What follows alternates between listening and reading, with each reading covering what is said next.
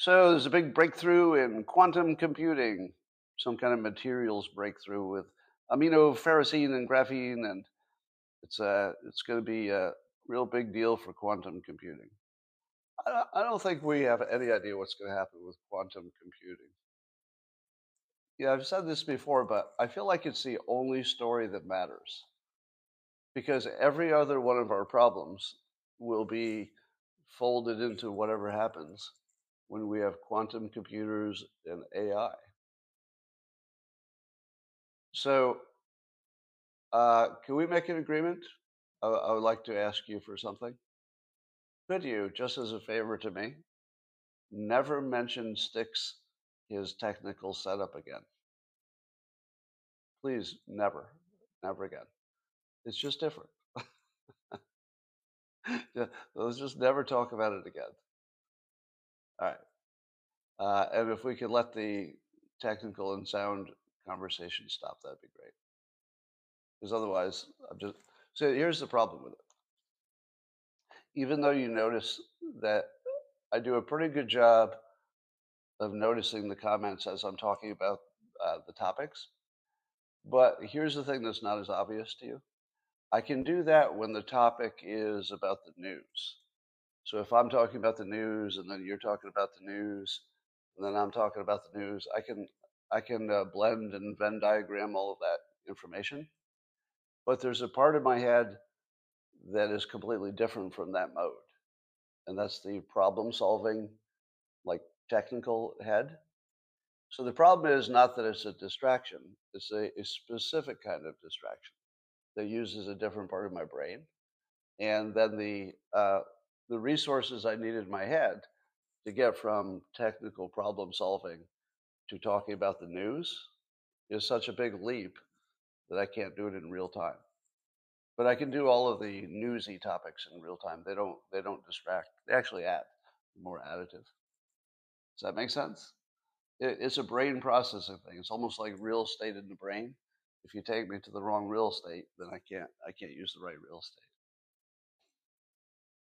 So that's why I seem extra prickly about that. It's not that it bothers me; it's that I can't do the job under those conditions. All right.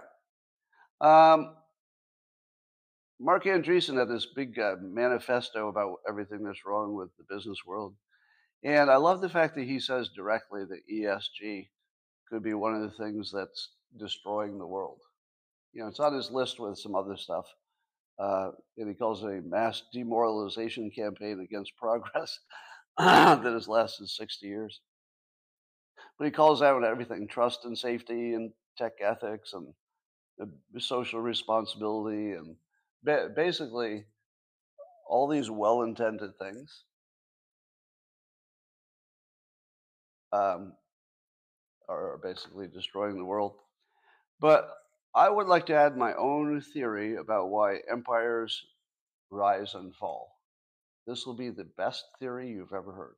So you heard Pat Buchanan's theory that is war, that all the prior empires were destroyed by war. But while I get that, I mean, it's highly correlated, I've got a slightly different take that you're going to like better. And it goes like this: all empires are luck. That's it. You have to be lucky to become an empire in the first place. It's not just, that you had some good leaders and you performed well or you had a good system, right? It's luck. And the one thing you can guarantee about luck is that it doesn't last. That's it. That's the whole description of empires. For example, it was lucky that the United States was geographically protected from World War II. Nobody planned it, right? People didn't move here because they said, "Oh, in case there's a World War II." It was just luck. Yet, I also consider it luck that our founders were alive and in America at the same time. I mean, what were the odds that Ben Franklin, Thomas Jefferson, George Washington, Monroe, Hamilton, what are the odds they would all be alive at the same time and have the same the same purpose. What are the odds that Steve Jobs would meet Wozniak? What were the odds? If you don't put those two together, there's no Apple computer, there's no smartphone, maybe. Who knows? So, so my take on America and all the other empires is that something weirdly rare had to happen for any empire to form in the first place. But that level of luck that it takes to stay in power can't be sustained. Just nobody can be that lucky for 1,000 years. Now, once you are successful, you can do what any monopoly does. You can put up walls, so you can last way longer than you should because you can put up ways to protect yourself. But in the long run, it's still luck. Maybe there's a climate change thing. Maybe there's somebody's nuclear bomb goes off by accident. Um, there's a pandemic that one person mismanaged, but another one didn't. I think it's just that. It's just luck. So that would suggest that every empire goes away eventually. There's but I wouldn't worry about ours right away. Think, oh, that is so weird that your comment said something about the Warren Commission. That was something I was going to talk about today. Warren Commission. I'll talk about that right now, actually. So I started watching Oliver Stone's update to his original movie JFK about the assassination. So there were more documents that are declassified, etc. So he's got an updated version of it. And what I always say about documentaries is that they're 100% persuasive. Usually, they're 100% persuasive as long as you don't see the counter argument. So I'm aware while I'm watching it. I've only watched the first episode, but I was completely aware of two things. Number one, it was completely persuasive of its point of view that Kennedy was basically assassinated by the CIA and the mafia. Now, does that mean it's true? I don't know, because I'd have to hear some kind of counterpoint to really have an opinion. But it's completely convincing. And let me tell you the most convincing part. And this part does not require any speculation. This is a real thing that I found out yesterday. I did not know this till yesterday. Do you know who? So there was this thing called the Warren Commission, the government put together in order to find out for sure who killed Kennedy. Was it a lone gunman? Was it a conspiracy, etc.? Well, they came up with the answer there was a lone gunman, no conspiracy. Now, the thing I didn't know is that the chairperson of the Warren Commission was the only person who didn't have a regular job. So he was the most active because he didn't have a day job to go to. He was the recently fired head of the CIA, Dulles. Right. Now you say to yourself, well, that's probably a pretty good person, right? Because it's somebody who's really connected, a high-level executive type, wouldn't know all the players. Yeah, Ellen Dulles. Here's the thing that I did not know about until today. The chairman of the group who were trying to find out for sure who killed Kennedy, and just listen to this carefully. It's all you need to know. The chairperson of the group that was by far had the most power on the Warren Commission was also the major suspect in the actual assassination. So the main suspect was the person who was put in charge of the commission to find out who the murderer was. That's a real thing. I didn't know that till yesterday. That's a real fucking thing. There's no question about what happened. Of course the CIA killed him. There's no way that you put the main suspect in charge of the investigation unless it's exactly what it looks like. It's exactly what it looked like. Do you need to hear anything else? Is there anything else you need to hear about this? The main suspect who had been fired by Kennedy Do you know why he'd been fired as the head of the CIA? So first of all, he was a disgruntled employee. So that's a reason to kill somebody. Second of all, he was a CIA, head of the CIA, so he had all the ability to set up some kind of a fake assassination if he wanted to. And then, but more importantly, I learned that Kennedy found out that the CIA was running its own foreign policy, and even the president wasn't aware of it. And they didn't care about the president. They thought they were in charge. Did you know that? Did you know that even Kennedy, yeah, and it's on record, said that he didn't think he had any control of the CIA and didn't know what they were doing? And there are well documented cases where they were overthrowing governments and murdering people without the president having ordered it. They were running their own government. Do you think that's bad enough? No, we're not done yet. J. Edgar Hoover, who ran the FBI, same problem. The FBI was not doing what the president wanted. The FBI was its own domain, and it was just doing its own thing. So Kennedy had an FBI that reported to him on paper but didn't, and a CIA that reported to him on paper but didn't. So it's exactly what it looked like. The people who were really in power didn't like that there was this guy who was called president, and so they killed him and covered it up. Yeah, amazing. So Earl Warren, yeah, it was Earl Warren. So you know what? I don't have any question about what happened. I don't have any question about what went down. To me, that's confirmatory or confirmation or something. Yeah.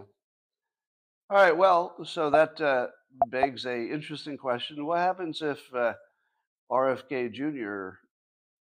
had it his way and he could dig into all the CIA's business and suppose he were in charge of the CIA? That would be interesting.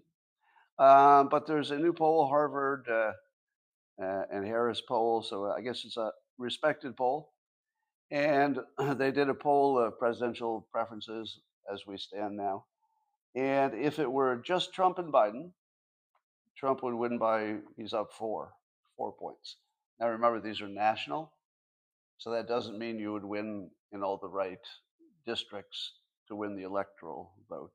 But it does give you a kind of a general feeling of the attitude of the country. But if you throw into the mix Kennedy, Trump's lead increases by 50%. He goes from up 4 to up 6. Now, can we conclude that Kennedy takes votes away from Biden more than he takes votes from Trump?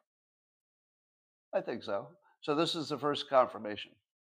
And this is what I thought would happen. I thought he would take more from Biden. But if you throw in West, so that there are 2 third-party people running, Kennedy and West, Trump's lead goes up to 7. So every time you throw in a third party, Trump's base tends to be sticky, and other candidates are a little less sticky. So they lose support whenever there's another person there. Cornel West, yes. If Trump ran against Harris instead, he would be up by 7. And if Biden ran against Nikki Haley, Biden would win by 4.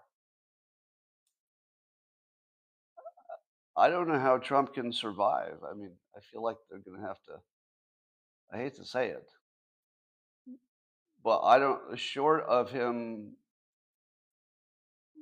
being the victim of something horrible, how do they keep him out of office?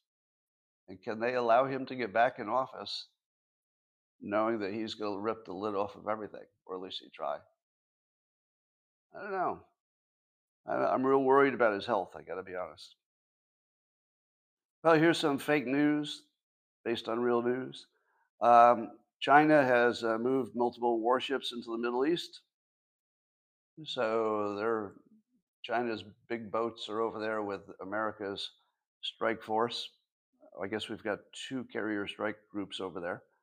But it sounded, on first report, it sounded like this was to counter the American power. On second look, it looks like it was just a planned, they had some planned maritime naval practice. What do you call it? What do you call it when the military practices? What's that called? Exercise, yes. So they had some exercise. It might be just that. Um, but the United States, does it seem to you like Biden is stealthily preparing for war that would involve America without saying, hey, we're getting ready for war? I feel like there's something missing in the process, as in some honesty, as in, if this happens, American boots will be on the ground. I don't like just sort of being over there and being ready, and then America not being told at the same time that we don't have a Speaker of the House. I don't like anything about this. I think it probably makes sense from a commander in chief perspective. You got to put your military where it might make a difference, and it definitely might make a difference, at least mentally. The psychology of the situation is certainly different because our military is there. But I do worry that we're preparing for war without the permission of Congress and without the full knowledge of the citizens. That's what it feels like. Well, let's talk about why Israel has not attacked yet in terms of their ground attack. One theory is that Biden is restraining them. In other words, Biden said, don't go in and kill a bunch of uh, innocent people while trying to get the bad guys. So that's possible. So that's certainly a force that's working on them. It's not the only force that's happening. Anatoly Lubarsky added that it probably takes 3 weeks after mobilization to actually be ready to launch. Now that matches my point of view. That it just takes longer than they've had so far to just get ready because they don't want to be partly ready, right? Now here's a really ugly thought: the ground invasion or not, or how it goes or how it doesn't go, is largely an economic decision. Isn't that ugly? It's an economic decision.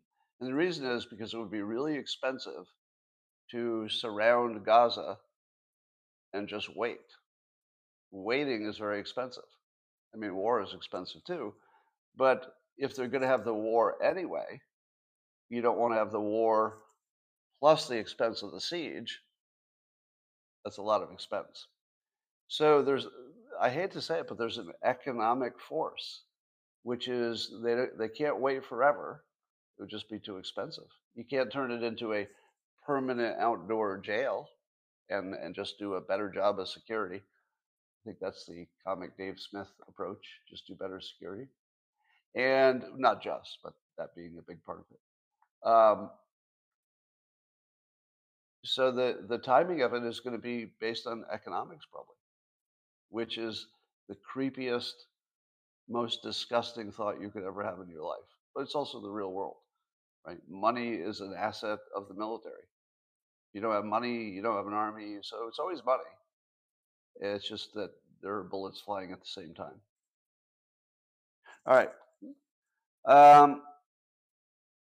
Apparently, Israel has created a special unit to hunt and kill every participant in the Hamas terror attack. How would they know exactly? I guess somehow they might be able to capture a list of who was involved. So I don't even know how they would know who to go after. But that's very Israel. I think the psychology of that is great. The psychology of it is to tell the citizens, no matter how long it takes, because they've done this before, no matter how long it takes, we will get every one of them. And I think they mean it, and I think they will take as long as it takes. So Joel Pollack is over there now reporting, and I can't stop thinking about how terrible that would be to be over there. to actually just put yourself in the most stressful country in the world right now, where apparently the entire country is just in war mode and everybody's mind is focused on this as it should be. And I can't even imagine it. Just seeing the evidence of the devastation and having to just put your head in that situation. It definitely makes me feel. Has anybody had this feeling this week that I'd have moments where I'm just petting my dog and completely relaxed, and then I would think about how bad it is, in the Middle East and other places, and I'd feel kind of guilty, and I was also feeling like maybe it won't last. I feel like my peace is not going to last. It feels like all of this is coming for us. I just don't know when. That's what it feels like. But we can be smart and maybe push it back. Well, Vivek Ramaswamy uh, is very outspoken in a good way. I think he's adding lots of good context and comparisons and giving us stuff to think about Gaza. And he's very opposed to combining the funding package into one big let's go to war package. And I'm opposed to that too on system and process grounds. That's different from being opposed to the funding of each. That's a separate question. I'm against putting them together. We absolutely have to vote on war individually. You know what you don't want to vote on? Oh, how about war but plus the farm package? No. Sorry. Get the farm pack. Well, that's not a real thing. I'm making that up. But get the farm package out of there. How about war or war plus climate change? Nope. Nope. War's got to be by itself. There's no wiggle room there. And indeed, I don't ever want I don't ever want a Speaker of the House, if such Speaker of the House is going to put war packages together or war with anything else. It's got to be war by itself. Some of the other stuff, the other pork and stuff, I can kind of see why maybe there's some advantages and disadvantages of combining them sometimes. But you don't bundle war. Yeah, bundling war together is just a big old fuck you to the citizens of the United States. That is disrespectful. That's not even politics. That is just pure disrespectful. And I don't think I've seen anything like this in politics before, where where it's not really an opinion or a preference. This is just pure disrespect for the citizens and the voters. That's all I feel. Like I feel it's a bad problem and needs to be solved, but my visceral feeling is, my God, you have no respect for the citizens whatsoever. To even imagine that you would combine these two things just to shove it down our fucking throats. Yeah, unacceptable. So I'm 100% behind Vivek on the don't put the funding into one package. The other thing he says, and again, this is a great addition to the debate. One of the things that Vivek is so valuable for, win or lose, is that he broadens and improves the debate wherever he goes, even if you disagree with him. He has very clear points about it, defends his points, and even extends the argument into places where it hasn't been extended but needs to be. It's so positive. But one of the things he says is that he wouldn't be in favor of, I think, funding unless Israel has a plan for what happens to the Palestinians after the ground offensive. Do you agree with that or not? Do you say to yourself, well, screw them. It's not Israel's problem. Why should they have a plan? Now remember, the plan doesn't mean Israel will fix everything. It doesn't have to be. But it could be a plan for how Palestinians will survive. The plan could include we're going to build a, let's say, multi-government coalition of Arab countries to manage and help the Palestinians, something like that, right? So it doesn't have to be on Israel's dime. If you tell me Israel shouldn't spend a penny to help even the innocent, suffering Palestinians, I would say, I can see that. In a normal situation, you'd say humanity has to win over politics and all that other stuff. But in this specific situation, uh, I think Israel has a right to walk away and just say, you know what? There are a lot of Muslims in the world. If you can't take care of each other, don't ask my religion to do it, because that's basically what's happening. People are saying, hey, our religion is failing. Can your religion come over here and take care of us? And how about no? And I'm not sure that that's cruel, given that there are many wealthy Arab Islamic countries surrounding the area with a deep interest in the well being of these people. Let them take all of it. I think that's what I'd do. So um, I like Vivek's addition that there should be a plan, but I would disagree that that plan should be increasing the taxes on Israelis. I don't think Israelis should be taxed to take care of the Palestinians. That's too far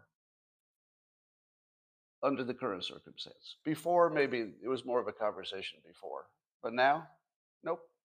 I would say complete divorce and make it permanent. That would be my take on that. And I definitely wouldn't open the border to let anybody come in and work ever again. I wouldn't do that just because of the risk. Um, let's see. Let's also talk about what's going to happen next. Let's use, I like to use what I call the movie script prediction method. I've talked about this many times. It's the idea that reality follows movies. And movies have this 3-act scenario. And the key act is the third act, where the heroes have an unsolvable problem.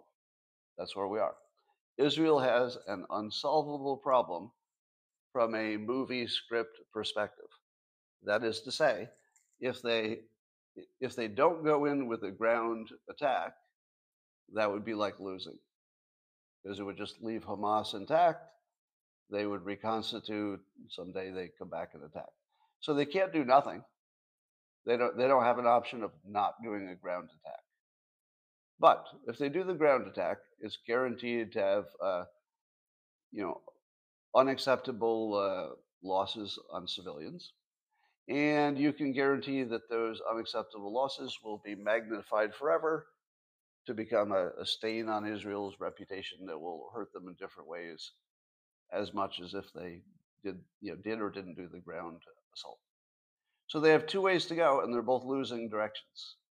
Don't do a ground assault, you definitely lose. Do a ground assault, there definitely be too many civilian deaths, and you lose. So they only have two choices, and they're both guaranteed loss. Do you agree so far? That's what the third act looks like. No matter what you do, it's all bad. You don't have any path to victory. So, how does a movie get resolved when the third act presents an impossibility to the hero? Well, it's always the same way. Some clever solution that was not obvious to the viewers of the movie. That's what makes it fun to watch. But in the real world, that's also what happens. It's going to be a third option. And here's what I predict. I predict the third option. The third option is that Israel shows the world the most clever way to handle this situation. Like, so clever, it becomes a standard for this kind of warfare for the rest of time. Here's what I don't think they're going to do: knock on doors and get IED'd and booby trapped and take huge losses. I don't think that's going to happen. Here's what I think. I think that they're getting super active, the Israelis and allies, in figuring out technical solutions to Hamas. And that would include, some people have suggested ideas. One would be to filter the good people out of the Hamas-controlled areas, which is happening. I call it the filter fence. The filter fence is where you let all the good people out, so that all that's left is the people who want to be there for whatever reason, and then you just turn it into a prison. Now, if you make the area small enough, if you can chew away at the edges, then it's easier to control the entire perimeter of, let's say, a little piece of northern Gaza, way, way easier than trying to control the entire perimeter. Now, there's still tunneling and, paragliding, and there are ways they can get out. But if you are super serious about putting let's say, a drone, permanent drone army in the air over it, you could probably turn it into a technological prison where if anybody gets out, a drone is activated and it hunts them down and just kills them where they're running. You could probably come up with some technical solutions for identifying tunnels that we've not seen before. You want to hear the most low tech idea I ever had? You take a Roomba, one of those little vacuum cleaner robots, and you put it in. If you find one of the tunnel openings, and it wouldn't be hard to find one, you just put the Roomba in there, and you let it map the entire inside of the the tunnels. Now, you'd have to have some way to get the signal out before they destroyed it. So you put the Roomba in, and it just goes Roomba, Roomba, and it figures out where the walls are. And it kind of maps the place, until the first terrorist sees it and then blows it up. But then you send something down to kill that terrorist, and then send in another Roomba. And you just destroy them with Roombas, little robots with bombs on them. So the problem with using robotics or drones is that you will lose your signal, right? If you send in a little drone, like a little flying drone into a tunnel, eventually it would lose signal. But there are new technologies, and in fact, I just talked about one yesterday, in which you can put AI onto the device with a small little chip, which they have an alpha version of it right now, that would make AI related decisions on its own once it lost signal. So we're pretty close to, Skylink kind of thing, because the intelligence to make their own decisions is going into drones, and it's happening now. Like, that's current technology, is putting an entire AI onto a chip, putting it in the robot, and then the robot goes off and makes its own decisions from that point on. That's real. That's current technology. So, could it be that some of the robots that would normally be used to clear out a tunnel, normally you would use it remotely with some remote control, but maybe they send some independent ones down there, and maybe they send as many as you need. Just keep sending them, just keep making them and sending them, and they'd get destroyed.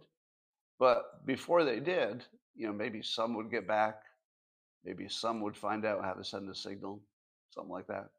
So you'd end up mapping and killing everything in the tunnels without ever going down in a tunnel if you had enough robots and AI. The other possibility is just gas. I believe I saw the son of the leader of Hamas, who is pro-Israel and anti-Hamas, weirdly. So he was actually saying, you're probably going to need to use gas. To which I said, what kind of gas? And then I thought, could be all kinds. Somebody suggested skunk. Why not? Why not put a smell down there that's so bad that you just couldn't exist without a gas mask?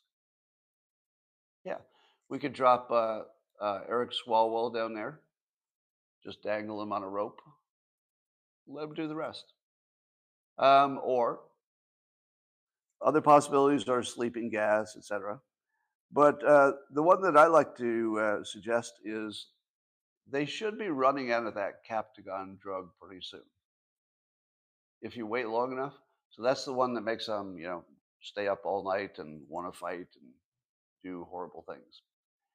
As I've said before, Israel should already be making fake versions of Captagon, so that 4 out of 5 are either normal Captagon or they're a little underpowered, and the 5th one's just an overdose waiting to happen. The 5th one's actually designed to kill you, but it's mixed in with the ones that aren't. So you want to get rid of all of their legal forms so that their only choices are Russian roulette with the next pill. Because I'm guessing that they're addicted. What do you think? You think the Captagon has already made them addicted? Like if they run out, there's nothing that they're going to do not to get some more. So if you could give them deadly Captagon at the same time they run out and they're addicted, they're going to start popping the stuff that kills 1 out of 5 people, right? Because they're like, well, 4 out of 5 chance, that's not bad. Yeah. The ADL is embarrassing itself in the midst of this Hamas situation. They put out a statement saying white supremacists is still a big problem. Not really reading the room right. What have the white supremacists done lately? Can you think of anything the white supremacists have done? Well, I can think of something. Let's see if you can think of something else. Here's something the white supremacists have done recently. Backed Israel. That's all I need to say about that. All right. And not, and you know, because I don't think that they're crazy about Hamas, is what I think. My old nemesis Chen, who some say is a Chinese operative, but Chen says no. He's just a guy on the X platform saying stuff. But he's talking about the British Broadcasting Company, which some call the BBC. He points out that it said that 1,400 Israelis were, quote, massacred, but 4,000 Palestinians were, quote, killed. And Chen points out its extreme bias in choosing the words is staggering. Well, okay, it does matter the intention, doesn't it?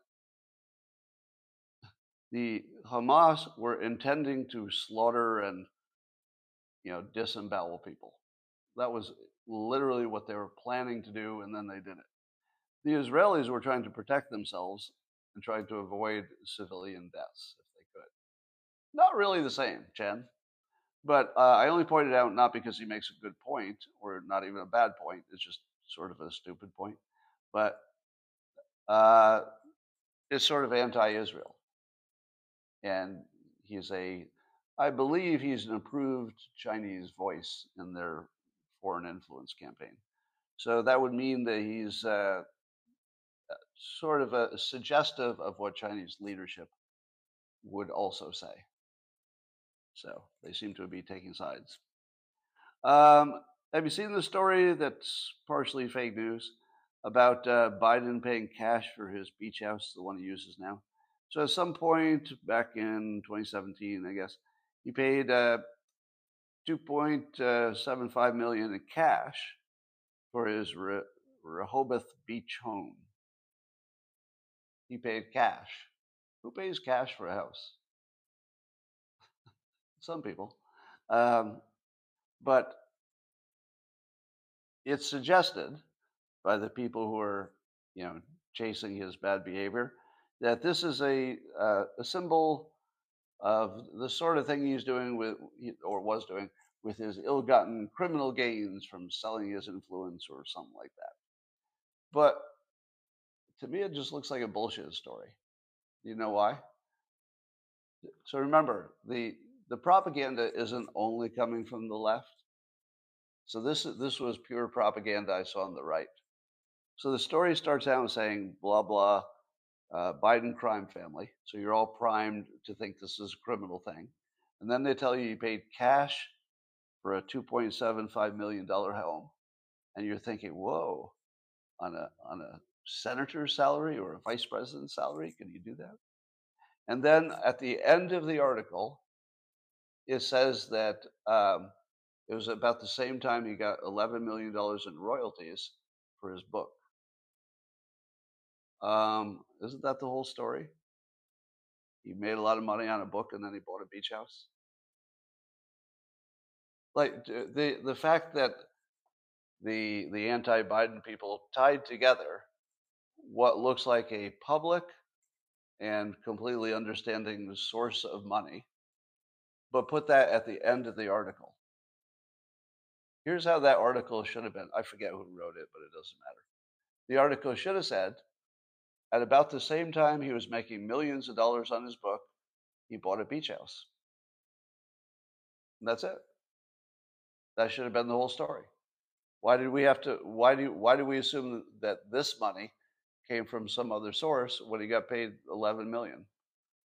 So the fact that it was worded all of his bad behavior first, oh, bad behavior, but he also bought a beach house for cash. So the bad behavior and the cash he paid for the beach house, that must be the same story, right? That's what the Democrats do to you. That's what the Democrats do. If you see a story like that from your own side, let's say you lean right and it's a right leaning entity that writes it, that's just bullshit, right? Now, I'm not defending Joe Biden. I'm saying you're going to need to do better than that. If you're proving he made a whole bunch of legal money that's well disclosed and then he spent some of it, that should be the whole story. Separately, maybe he did some, scabby things, but that's separate. I wouldn't put those together.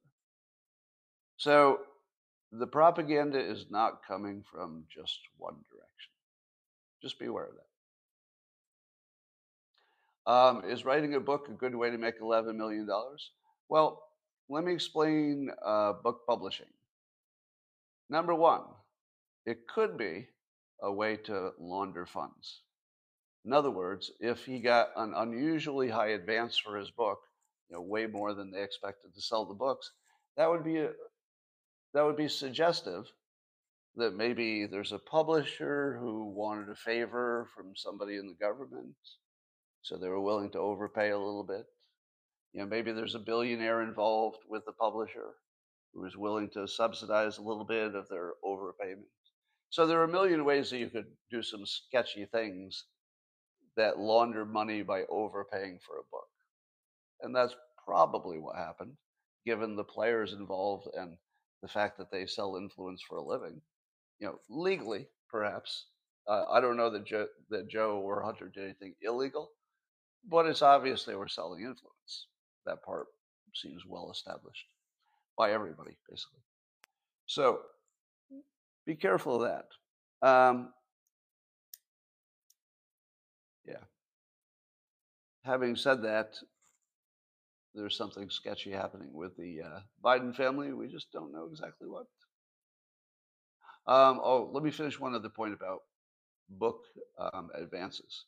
If you say to yourself, Scott, the likely number of total sales of a Biden book could never justify an $11 million or whatever the advance was. We don't know what the advance was. Could never justify that much of a payment. Here's what you need to know about publishers. For the big name books, and he would be a big name book, they don't always try to make money. Did you know that? Sometimes they will overpay for a big name author so that they can tell the next author, well, we have this author. I mean, we just did the big Biden book, so you should work with us. It's almost marketing. So a big publishing house will overpay a big name. And how do I know this? Because it happened to me. When Dilbert was a huge, well-respected hit, I negotiated a big book deal after I'd written The Dilbert Principle, and it was a #1 book. But when they offered the advance for it was like a 5-book deal, even I could tell they were overpaying. I mean, it was obvious to me that I would never sell that many books. But the advance was so good that, of course, I said yes. It was their risk to take. So I took their money, they took the risk. And do you think that they sold enough books to justify the advance? Probably not. Probably 1 or 2 of the books, yes. But probably the entire 5-book catalog, probably not. But they said directly at one point that they like to have, big names in their stable. And as long as I came, close to break even, then it was a marketing thing and they win. So I heard that directly. So yes, Biden might have been overpaid because there was something sketchy going on. But he could have been overpaid just because that's exactly how publishers operate. They overpay for the big name books. All right. Housing costs have doubled since 2019. What? At least the affordability of a new home has doubled. Uh, Wait, no, your dollar goes half as far as it did at the end of 2020. Yeah, so basically same story. Uh, wow, wow. All right, here's a little story that I have to wonder about. You'll probably wonder the same thing. So Trump has a new video out, campaign video, in which it shows people being brainwashed by Hillary, and he uses, and even Trump did a truth post on it in which he said brainwashed. So they're using the word brainwashed, and they're using the video of Hillary saying that she wants to deprogram Trump supporters. So Trump is going directly at the brainwashing propaganda part of the Democrat engine, which is pretty interesting. Yeah. I don't know that anybody's gone after that directly before, have they? But it's exactly what's happening. It's a brainwashing operation. And if he can convince anybody that it is, that's an interesting line of attack. And the beauty of it is you don't have to argue about policy if you're arguing about whether there's a brainwashing operation. Because the brainwashing operation, you can simply point to it. It's like, well, here's another example. And it also creates a confirmation bias trap. Have you ever seen him do that before? It's classic Trump. When he nicknamed Hillary Clinton as Crooked Hillary, it was because he knew for sure that during the campaign there would be new things that come out, allegations that you would say to yourself, huh, that sounds like Hillary did something crooked. Oh, of course, she's Crooked Hillary. Makes perfect sense. And then your brain stores all of her crooked deeds under his framing, Crooked Hillary. So he's literally changing the real estate in your brain with these nicknames that make all the information seem like confirmation, but it could be confirmation bias. Right? So now when he calls out brainwashing, every time you see something that looks like it's in that domain, you're going to say, instead of that's a lie, which you would have said otherwise, you're going to say, oh, that's what Trump's talking about. There's that brainwashing. So he's created another little rental property in your head, and he calls it brainwashing. Now, every time you see something that you would have interpreted as just a lie or just politics or something like that, you're going to say to yourself, hey, are they trying to brainwash me? Who are they trying to brainwash? So this is probably brilliant. Probably brilliant. The gaslighting thing never worked because everybody's gaslighting everybody and nobody knows what the word means exactly. But everybody knows what brainwashing means. Yeah. Everybody knows what brainwashing is. So that's the perfect Trump frame. A word we all know that's a confirmation trap for the future. He's so good at this. Um, I have a way to spot the brainwashed, which annoys me because I think that I've used it myself. So I'm going to tell you how to spot brainwashing people, but you don't need to tell me. But Scott, I feel like I've seen you do that. To which I say, I have done that. Was I brainwashed? If you're not at least asking yourself that question, you're brainwashed. Let me say this as clearly as possible. If you're not continuously asking yourself, is somebody brainwashing me right now? When you're looking at political stuff, you're being brainwashed. The only defense is if you're asking yourself every single time something happens, which I do. It's not a complete protection. Smart people, well-informed people could be brainwashed, but it's at least a little bit of something. It's not nothing. So I'm asking myself this about this, but here's the tell. I saw this today on the X platform, a user named James English. So he was in a back and forth debate with some folks about what is true or not true about something Trump related. But he ends with this, responding to someone else, not to me. He goes, "No, it means I follow facts. You follow beliefs. You should seek help." There it is. You should seek help. It truly is a sickness. Or maybe you are a child, because only children follow beliefs. Adults follow facts. Now that's a brainwashed person. All right. So let me break it down.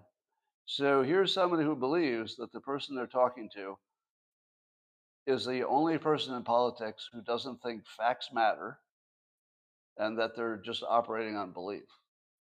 There's just this one person, and not just one, but and that's the only problem here is that one of them doesn't believe in facts and they're following beliefs. Now that's the most universal thing that everybody thinks about everybody. But here's the one that's really the tell. You should seek help. Once a person believes that the other person's point of view is so crazy that they completely give up on debating it, there are one or two possibilities. They're talking to somebody who actually is just crazy and they're, in their own little world. Or the person who's talking is the one who's brainwashed. And when presented with a good argument or new facts that counter their opinion, they immediately go to the badness of the person. So here's the tell. If they start with facts but end up with seek help, you don't believe facts, they're probably brainwashed. But it doesn't eliminate the possibility that the person they're talking about is brainwashed. So it's a little tricky. But certainly, if somebody has, if you've retreated from, let me say this in a more crisp way. If you've completely retreated from the idea of arguing about the facts, and now you've gone to there's something wrong with you, you're just broken. Uh, one of you is brainwashed, or both. That's what's happening there. Yeah. But like I say, since I've been the one to tell people to seek help, because in my mind, it did look like they just had a mental problem, some kind of TDS. So it makes me wonder, I wonder if I'm brainwashed when I say that. Just something to think about. All right, ladies and gentlemen. Um,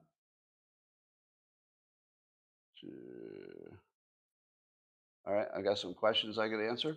I think we've done what we need to do today. It's time for brunch. Exactly. You should all go off and have an amazing Sunday today. Um, and enjoy all the good times if you have them, because it's a precarious world. I do think the United States will be fine, certainly in your lifetime, but we got a lot of stuff to take care of. We have to fix a lot of stuff. So let's go fix a lot of stuff, and we'll be fine. And I think Israel's going to be clever. So remember my prediction. It won't be a standard ground defensive, and it won't be no ground defensive. It will be the most innovative ground defensive you've ever seen. There'll be things you've never seen before. So look for that. And I will talk to you maybe in the man cave tonight. Bye for now.